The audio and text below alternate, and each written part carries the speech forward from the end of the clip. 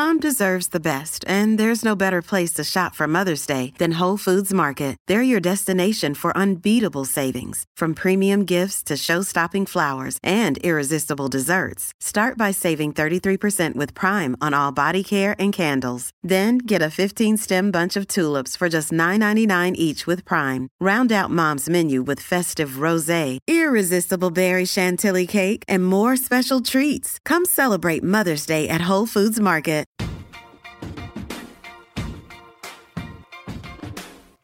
Our guest today boasts a long and successful career in sports journalism. Hired as the ABC's first full-time female sports broadcaster, she's also delved into comedy, music and news on radio and television. She's with us today to reflect on more than 3 decades of sports journalism. Today's trailblazer is Debbie Spillane. I got the eye of the tiger, the fighter, dancing through the fire, 'cause I am a champion, and you're gonna hear me roar louder, louder than a lion, 'cause I am a champion, and you're gonna hear me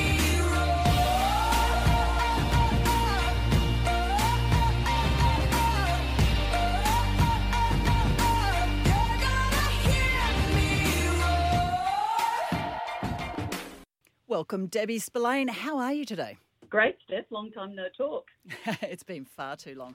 Now, your Twitter handle refers to you as a recovered sports journalist / broadcaster. However, it feels like just yesterday you were still on the airwaves. What have you been up to since you hung up the mic? Well, it's coming up to, it's actually over 5 years. I can't believe that.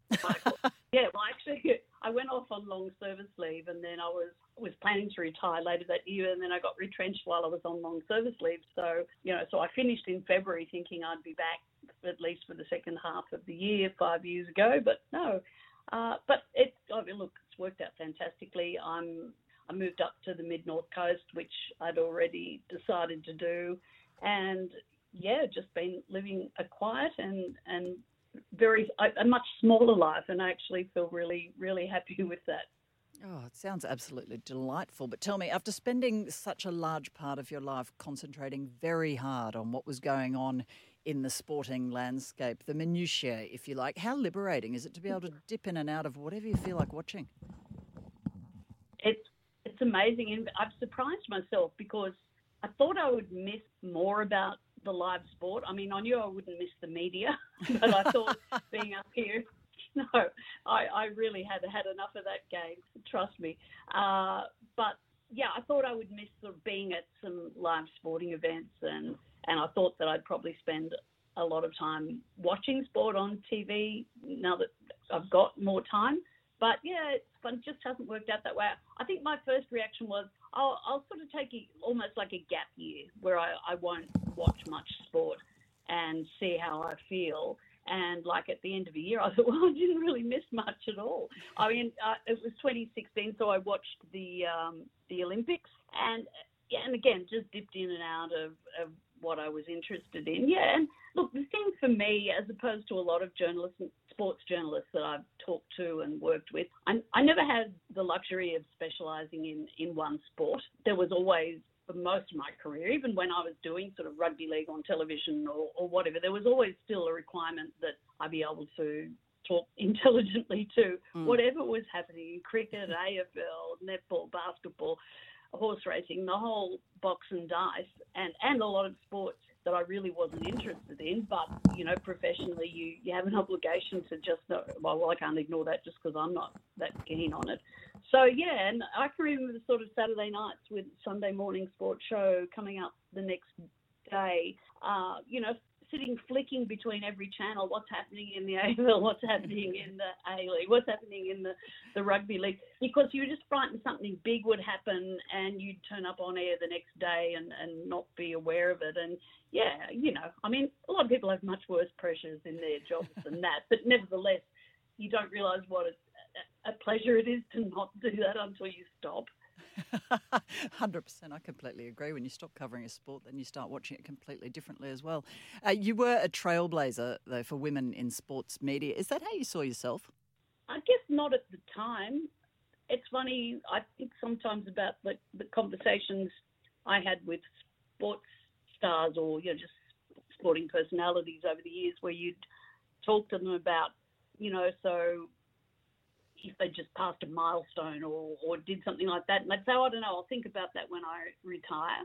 And that's actually it has been for me. It's a real thing. I thought, hey, they weren't kidding all those years ago, because you do have time to look back and think about it. So, yeah, I guess now I kind of see it. But at the time, you're so busy, if you want to use the trailblazing analogy, you're so busy just beating down the brush all around you that you don't really have time to think about what is the significance of this. You're just trying to keep a job and keep your credibility and keep some, self-respect, all of those things. It's all just, well, it's true.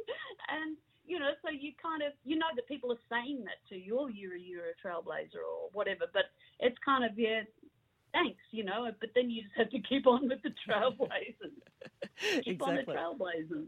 Well, yeah. in 2007, so, yeah, I guess though, in retrospect. Yeah, go on. Sorry. Yeah, sorry. In 2007, though, when you penned your book, Where Do You Think You're Going, Lady? That was a real trailblazing book, and it spoke to many of those sort of things you've mentioned. You were just doing your job, but there were many firsts, or pretty much firsts, amongst them. What made you decide to document your experiences? Well, I actually got asked to do it. So I've been, for all the one thing I do think when I look back on my career, that, yeah, there was a lot of crap that didn't need to be there. But, wow, I also just had some charmed moments and just downright luck. And, yeah, I got approached by Richard Walsh back in I don't know, sort of 2002 or somewhere 2003. I was back at the ABC at News Radio. I'm not really doing a very high-profile job or whatever, but he contacted me and asked me had I ever thought about doing a memoir of my time as a sports journalist. And, yeah, and I said, oh, yeah, I had, but I'll do that when I retire, sort of thing. And then everyone that I've talked to said, don't be crazy if someone's asking you to do a book, do it now. Because there's no guarantee that when you're ready to write it that anyone wants to publish it. So I guess, I took the ball and ran with it, even though I felt it was a bit premature. And it is funny because now I think it's funny I don't don't go back and read my book. Someone borrowed it from me recently, and I suddenly realised, well, it stopped in sort of the 2006 or something like that, and then I had that last little burst at Grandstand, where so much interesting stuff happened, and that was kind of just a sort of little late blossom in the career, which was heaps of fun. And there were so many more interesting stories I could have told after those few years, but anyway, it's done, and and I'm glad. I mean, people, when someone like you.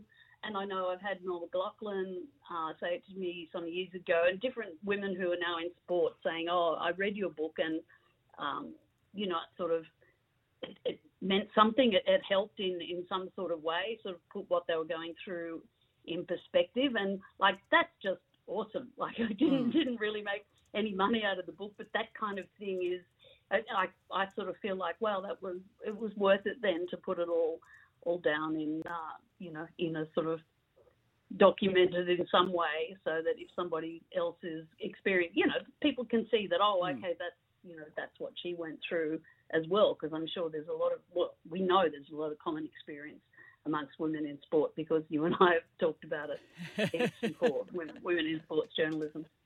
So is there a sequel on the cards? Oh, I don't think so. Tell you what, I hated my life by the time I got to the end of that book. By the time I'd finished writing, because I'm one of those people that just writes way too much, and then spent, sort of several months trying to get it down to the level, to the volume that they wanted. But it was, I don't know. I just found it a pretty exhausting experience, and I remember. You're sort of thinking at the end of it, if I have to read this thing one more time, it was worse than childbirth. It was like when it was over, thank God that's done. Except with childbirth, you went back again. And I love writing. Sorry. Well, it is a rollicking ride, though. your book through what journalism looked like, particularly in the 80s, 90s, and a little bit beyond that. When you reflect now on how much has changed since you first dipped your toe into that world, what thoughts go through your head?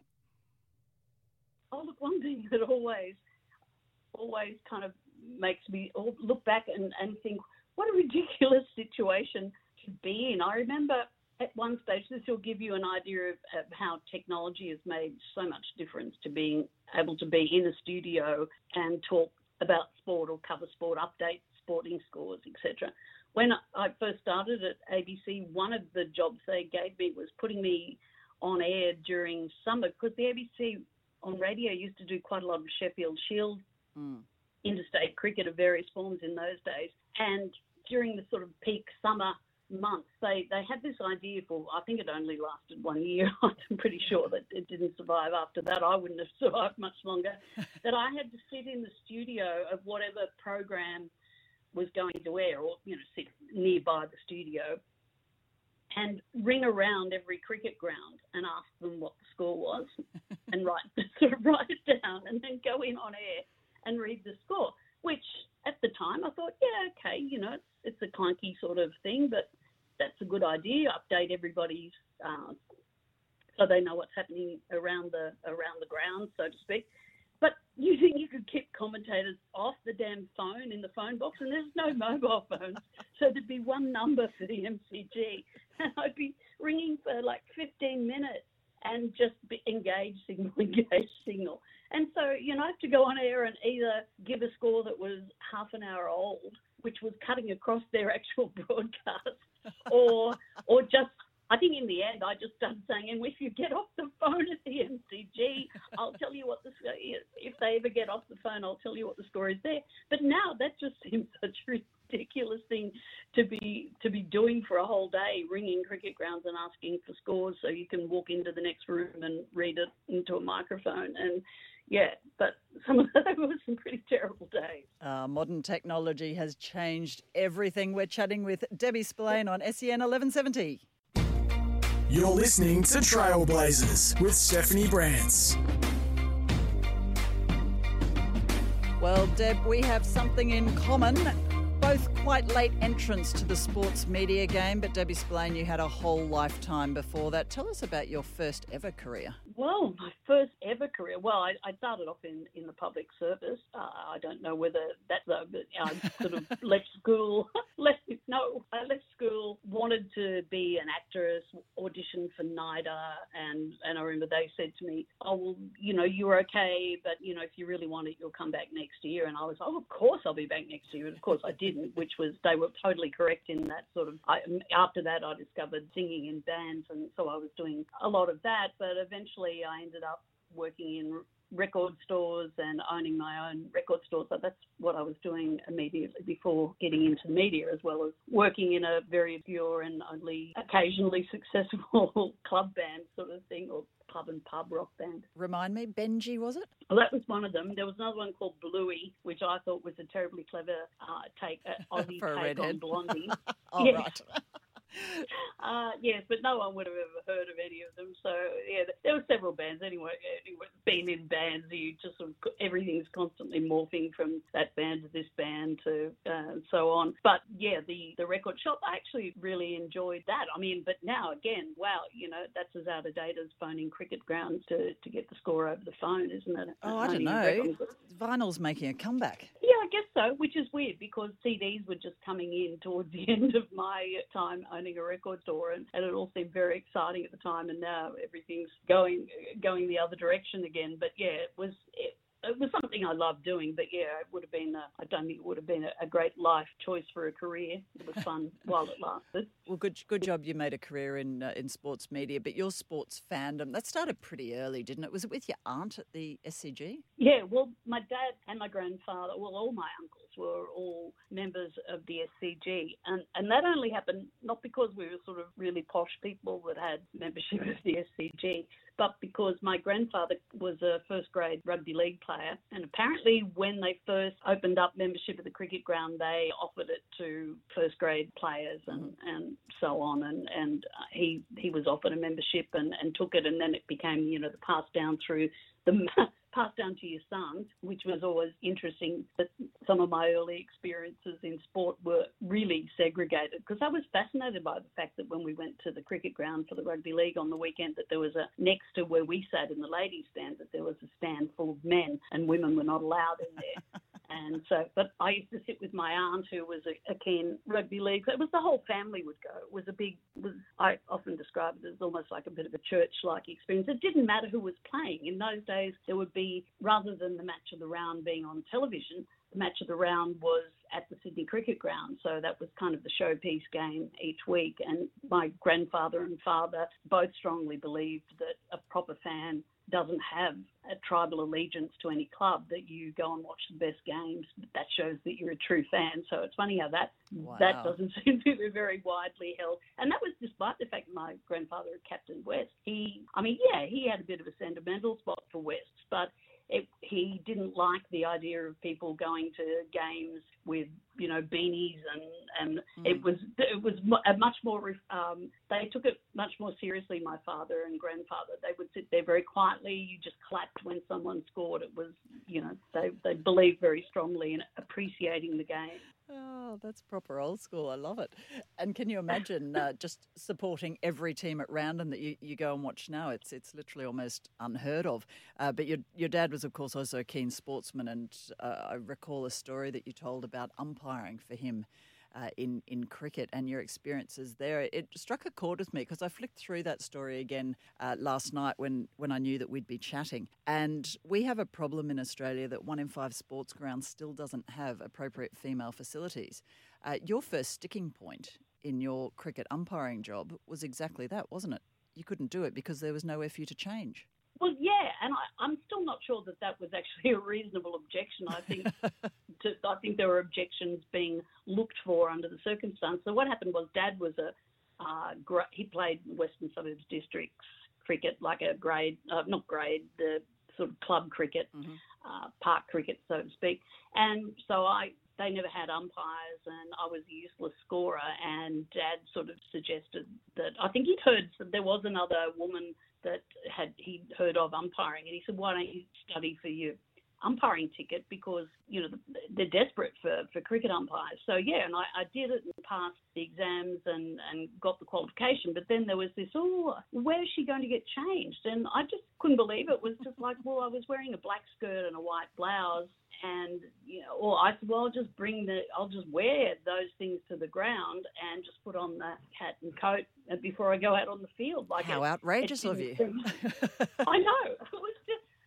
People were talking about I couldn't be in the sheds with the men. It was just like, why would I be in there? Like, it don't really, not like you. Yeah. Anyway, so that after a while, that solved that. I just said, look, I'll just, there's no need for me to actually get changed at the ground. I'll just put on the umpiring accessories and away I go. But it was, I thought it was actually a bit more like the dressing room kerfuffle in rugby league. It was almost like it was a good place to draw the line and find something wrong.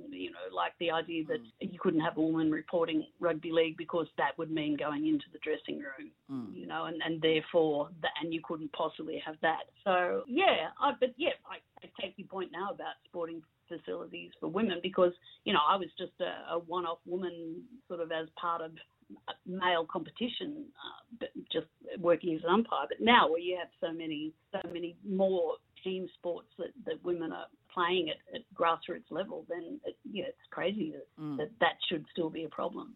Gave you a foray into that world, which was probably good preparation for what came later. But tell me, how did you transition into a sports journalism career? Well, while I was working in the record shop, it was funny.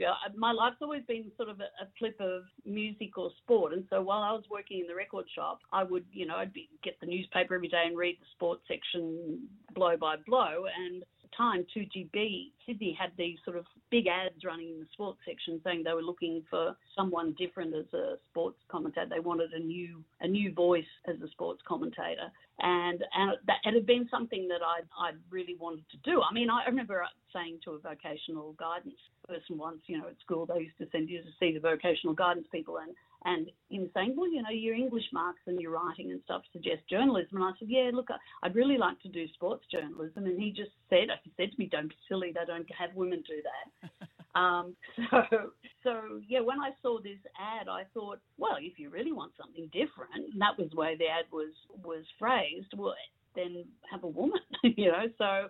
And you had to send in a cassette tape of you talking about sport, and I did all of that. And it was quite a long, and they sort of ran it was quite clever. It was called Sports Talent Search. They ran it as a promotion and as a job vacancy, so they did actually have a job to offer at the end, but it was kind of all sort of promoted pretty well. And, I didn't win, but I was runner-up, and because I was the only woman that made the final, I think there was a final of 8 or 9 people. I'm not even sure now. I know David Middleton was one of the others, and he went on to have a pretty big career, but John Harker ended up winning it. So they said to me, do you want to have a couple of minutes a week on our Saturday morning sports show, giving the woman's view? And I remember at the time saying to them, not if it has to be the woman, I'll give you my view, but I remember saying to them, so who's got the man's view? They had, at the time, they had Hartley and Peters. They had Hartley and Peters on air together all weekend arguing with each other, and I said, which one of them is the men's view? Oh, it's so beautifully patronising. Yes. So, but at least, I did. I don't even know what they called it now, but it wasn't the women's view. So I just, started from there, and then ABC ran. They were advertising for a woman, and I ran into someone from ABC who said to me, you should put in for that job. The word's out that they're looking for a woman sports commentator, because they'd never hired one. So I applied for the job, and the fact that I had done 2 minutes on air for several months gave me sort of so much more experience than any other woman who applied. So that's how grim it was. But I copped it for, I remember guys that I was working with were saying to me, there were men who applied for that job who'd been calling the races in the country, and they were football callers, and they'd done this and they'd done that. And I know I feel sorry for those people, but on the other hand, if you were going to wait for a woman to apply for a job who'd been the race caller at country course, or been calling the footy in Darwin or something like that, it's just, in those days, that was just never going to happen. Someone had to, and, the affirmative action policy was ABC Sport were told it was high time. They were one of the only departments that didn't have a woman on air, and so that was me. Certainly was. Debbie Spillane developed a stellar career in sports journalism. Stay with us. You're listening to Trailblazers. You're listening to Trailblazers with Stephanie Brantz. Well, we're chatting to Debbie Spillane, who started at 2GB, went on to the ABC. But, Deb, your opportunities weren't all in sport, were they? No, again, very lucky that I think, well, in a way, it's lucky in the sense that I was at Today FM and I took time off to have my second daughter. It wasn't maternity leave, that wasn't a thing at the time, but I had holidays and took 9 weeks holidays and managed to lose my job while I was having the baby. Oh, well done you. So, yes, I know. There was a lot of it going around in those days. And then I just thought, I want to do something different now. And my husband at the time was a radio announcer who was, a jock, a music jock. And because I'd always loved music as well, I thought, well, I'd like to have a go at sort of, playing the music and chatting in between songs or whatever. So I kind of went to Newcastle, ended up on air there, and then came back. And luckily, I think Andrew Denton got me on Live and Sweaty, and that kind of, even though I was doing sport on that, it was a much wider audience than sport. And then I ended up on Triple J doing drive time with Ian Rogerson, and we had, I think, 3 years or thereabouts as Hard Coffee, and that was awesome. That was just such a fun time in my career. And I think I went back, and while I was doing that, then I got a second stint doing Sideline Eye on the rugby league, because ABC Television got me back in the mid 90s. I had been doing it in the 80s, and so that was definitely heaps of fun, and and easily. I always disappoint people because whenever they say, "Oh, you know, who was the biggest thrill to interview," and they always expect it to be a sportsman. But I've got to say Paul McCartney, and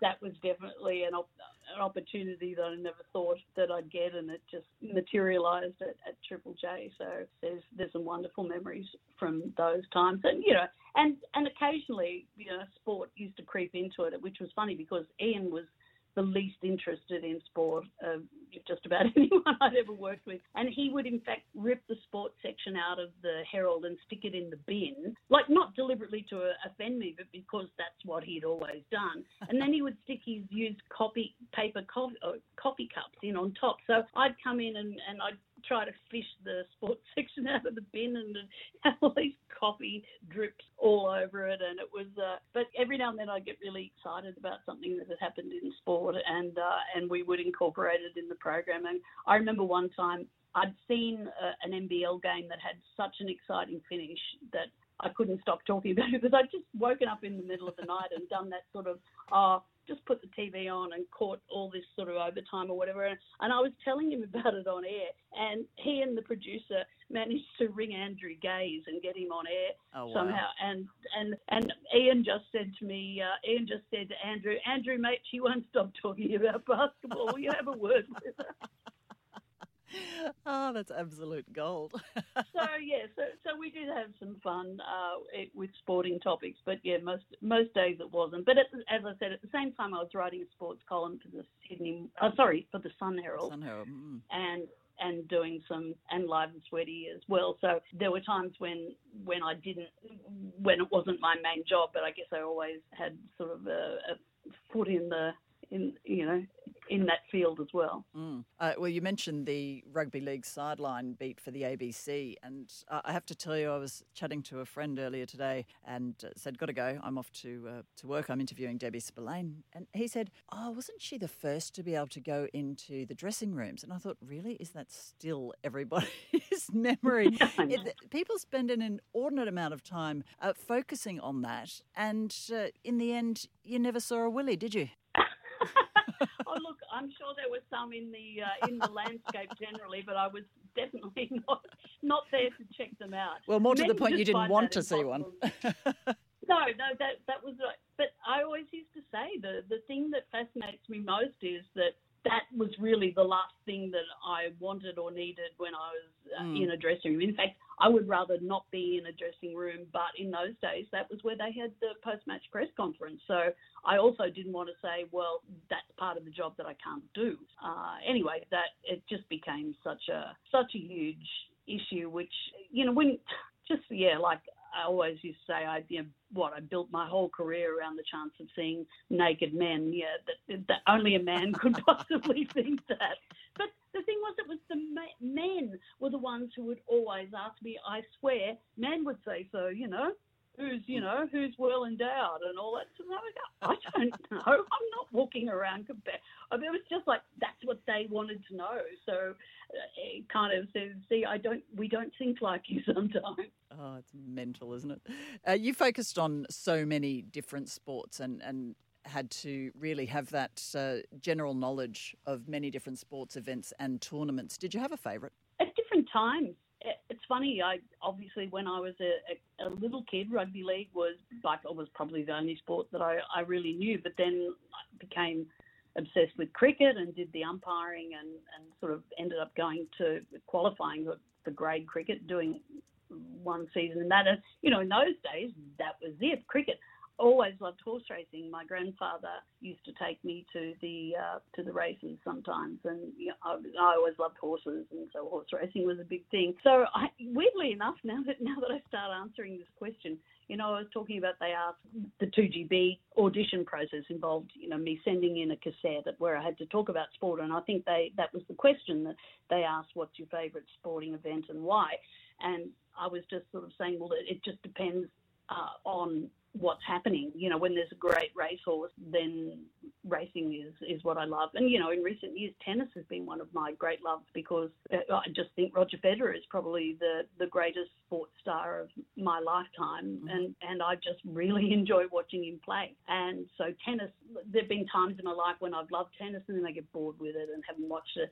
And, you know, went through a stage, and luckily I became an Arsenal fan sort of in 2001, and there were just those amazing years where, you know, I'd be up in the Invincibles. I think I watched just about every one of those games, getting up in the middle of the night, and because, you know, they were just beautiful to watch. And nice timing to become a Gooner. Sorry? Nice timing to become a Gooner. Well, yeah, and it wasn't because they were winning at the time. And in fact, I think the year that I followed them was the year that I'm always bad with actual what year was what, but I know there was a year where Wenger, I think they got to Christmas undefeated, and he said he thought they would go the rest of the year unbeaten, and then everything just fell apart in the new year, and that was around about when I started following. But they did regroup. See, I was at News Radio, and I was doing sport on the breakfast show, and one of our sources was BBC, and I used to just listen to these wonderful interviews and post-match stuff with the various managers. And the reason I became a Gooner was I just loved Arsene Wenger's style. You know, I just hearing him, I didn't even know what he looked like originally, and I can remember just being fascinated by the way he handled questions, and, you know, the fact that he was clearly answering in a second language, and I used to think, wow, so articulate, you know, and and then I started watching Arsenal, and I'd always thought of, I guess because I'd grown up, you know, the only soccer that was on TV here was, you know, an FA Cup final or whatever, and every time it'd be the middle of the night. And, you know, in theory, it sounds really exciting having a, you know, club from some lower division against some giant killing team. But of course, now I realise, of course, they were always horrible games, really, because some poor club would be parking the bus desperately, hoping to, you know, to hold off the firepower of a Man United or a Liverpool or something. So, but yeah, and I just always felt disappointed when I watched the big games, and then that was what was on. And then I remember hearing all the lead up to, I think Wenger and Sir Alex Ferguson were at sort of loggerheads at the time, and there was this amazing sort of round of sledging off the field between, in press conferences between the two of them. And that was, I guess, you know, the drama of that got me in, and that was the first game I watched of the Premier League, I think, was Arsenal-Manchester United, just to see how all this sort of tension and personal feuding played out. And, and that was it. I thought, okay, now I can see what people see in this game. That was amazing. Yeah, halcyon years in the Premier League for sure. How about, you know, for your own covering of sport, did you ever cover one that you had no idea about? Oh, yes.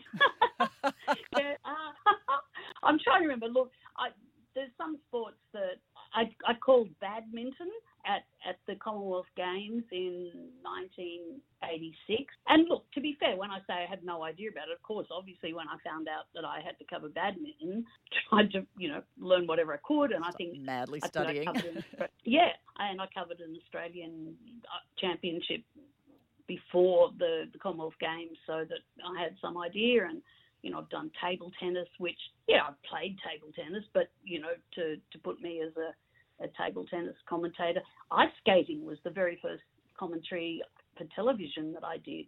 And, that was, again, you just have to try. And, you know, the ABC's attitude to commentary is good in a way. They will always put you with someone who's got the expertise to be able to analyse what's happening. And if you concentrate on kind of keeping the audience informed, you know, being the mediator almost between the expert and the audience, then you can do it. But it's always. I did diving at the 84 Olympics, and I'd never been to a diving meet. I mean, I'd been given lots of VHSs to study up, but it was kind of weird to be at the diving, telling Australia what was happening at diving when it was the first time I'd ever been to a diving event. Well, Debbie Spillane had a huge amount of experience behind the mic, but also some gigs away from the media room. Next up, we hear more about how she moved into media at the Bulldogs. You're listening to Trailblazers with Stephanie Brantz. So, Debbie Spillane, after so much experience actually broadcasting sport, how did you end up doing rugby league media?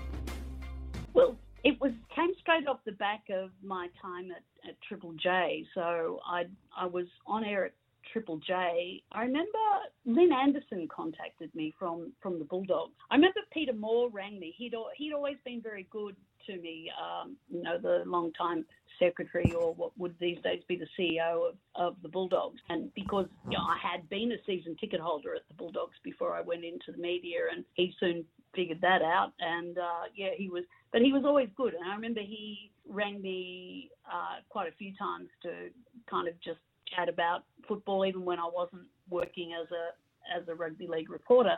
And he made sure that I'd met his daughter, Lynn, who was marketing manager at the Bulldogs.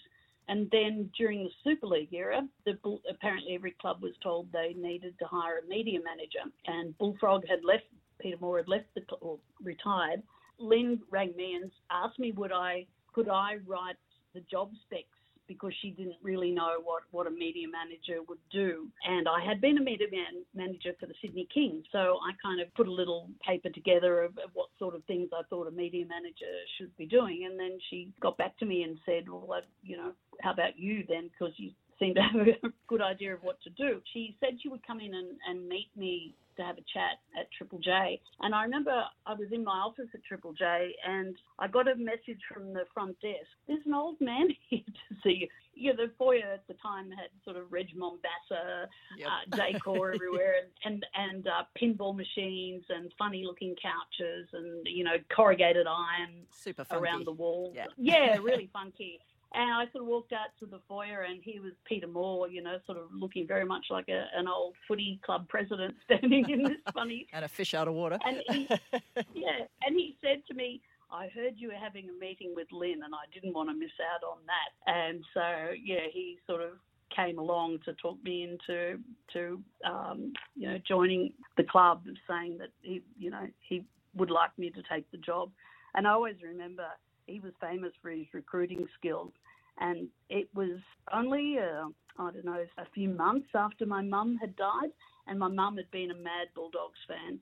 And I remember Peter saying to me at one stage in this sort of really sort of persuasive, gentle voice, imagine how proud your mum would be. And I thought, God, you're good, aren't you? Nice one. And I thought, no wonder he signed so many players. Yeah, it was.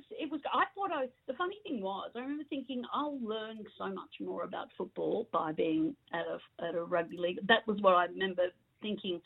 I need to understand more, and then I'll be a better journalist. And the weird thing was, apart from a short stint at Rugby League Week, probably 3 or 4 years later, I don't think I ever worked on Rugby League again. Well, in the early part of your career, it was predominantly men's sport that was being broadcast, and with the exception of probably Com Games and Olympic Games, there wasn't too much else going on in the women's sphere.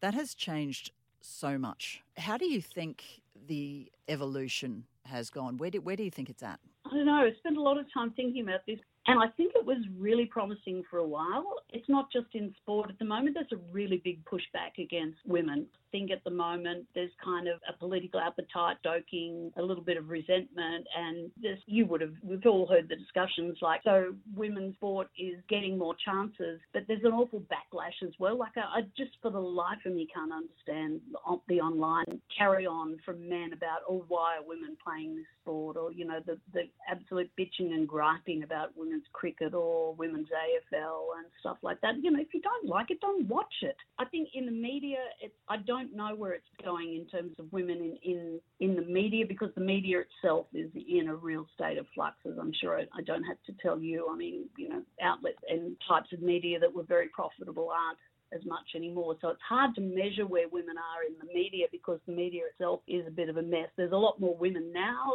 doing sport, which is great. I'm not sure whether they're getting ahead, though. In terms of sport itself, I think the really encouraging thing is, I think some sports, and, I may be wrong, but from my perspective, the first sport that I thought got it was cricket, with women's sport. And that idea that if you at least start making the players professional, the standard improves. So many women, if they've played a sport, they've got more affinity for it. So you're growing your grassroots, building a whole support base and a talent base. And it's not just talent base in terms of on field, but you can start thinking about women. It makes it easy for women to get into sports administration if they've got some actual background in those kinds of sports, into coaching.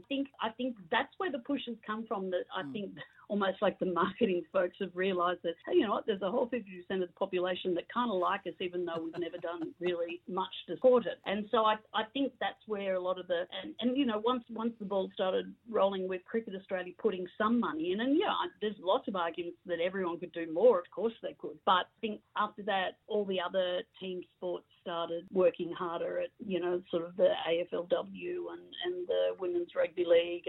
And you know, once they realised there's actually a market there for everything, you know, for the gear, for the tickets, for, you know, I think that's where it's come from.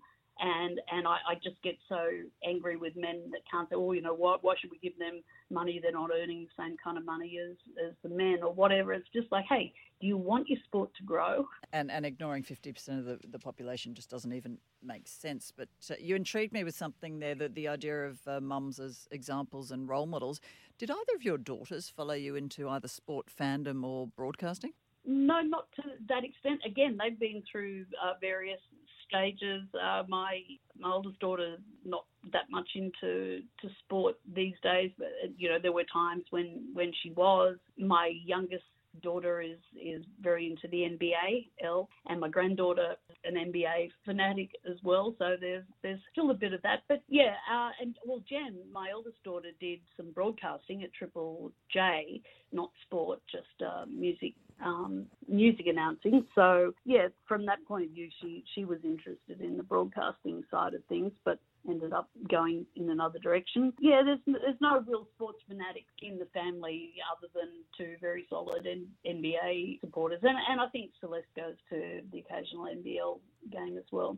Well, they picked a good sport to follow. It's very exciting and it's doing phenomenally well. But I wonder if perhaps they were like my kids who got dragged to so much sport that they don't watch it. They don't mind playing it, but they they don't sit and watch it in the same way that I do, certainly. Deb, before we let you go, I do have to ask you, after so many different experiences, it's not possible for a journo starting out now to emulate or replicate the experiences you've had, because the sport media landscape has changed so much. But if you had to give a journo starting out now a piece of advice, what would it be? Oh, well, apart from the usual, so don't. You know, I don't know exactly what to say to people, because I always said to them, look, you know, I kind of fluked my way in, and it's really hard to tell people how to fluke something. But yeah, other than that, you've got to be persistent. And so many particularly young girls that I've spoken to, have got an idea of a specific sport that they want to be involved in covering that. And, you know, the only thing I always say is, well, you know, you can't just say this is what I want to do and be a sports journalist. You've really got to be prepared. If they send you to the Tiddlywinks, then sound like you love Tiddlywinks and make sure you know everything about it, because, you know, there's no luxury of just saying, oh, well, I want to do sport, but only this one or that one.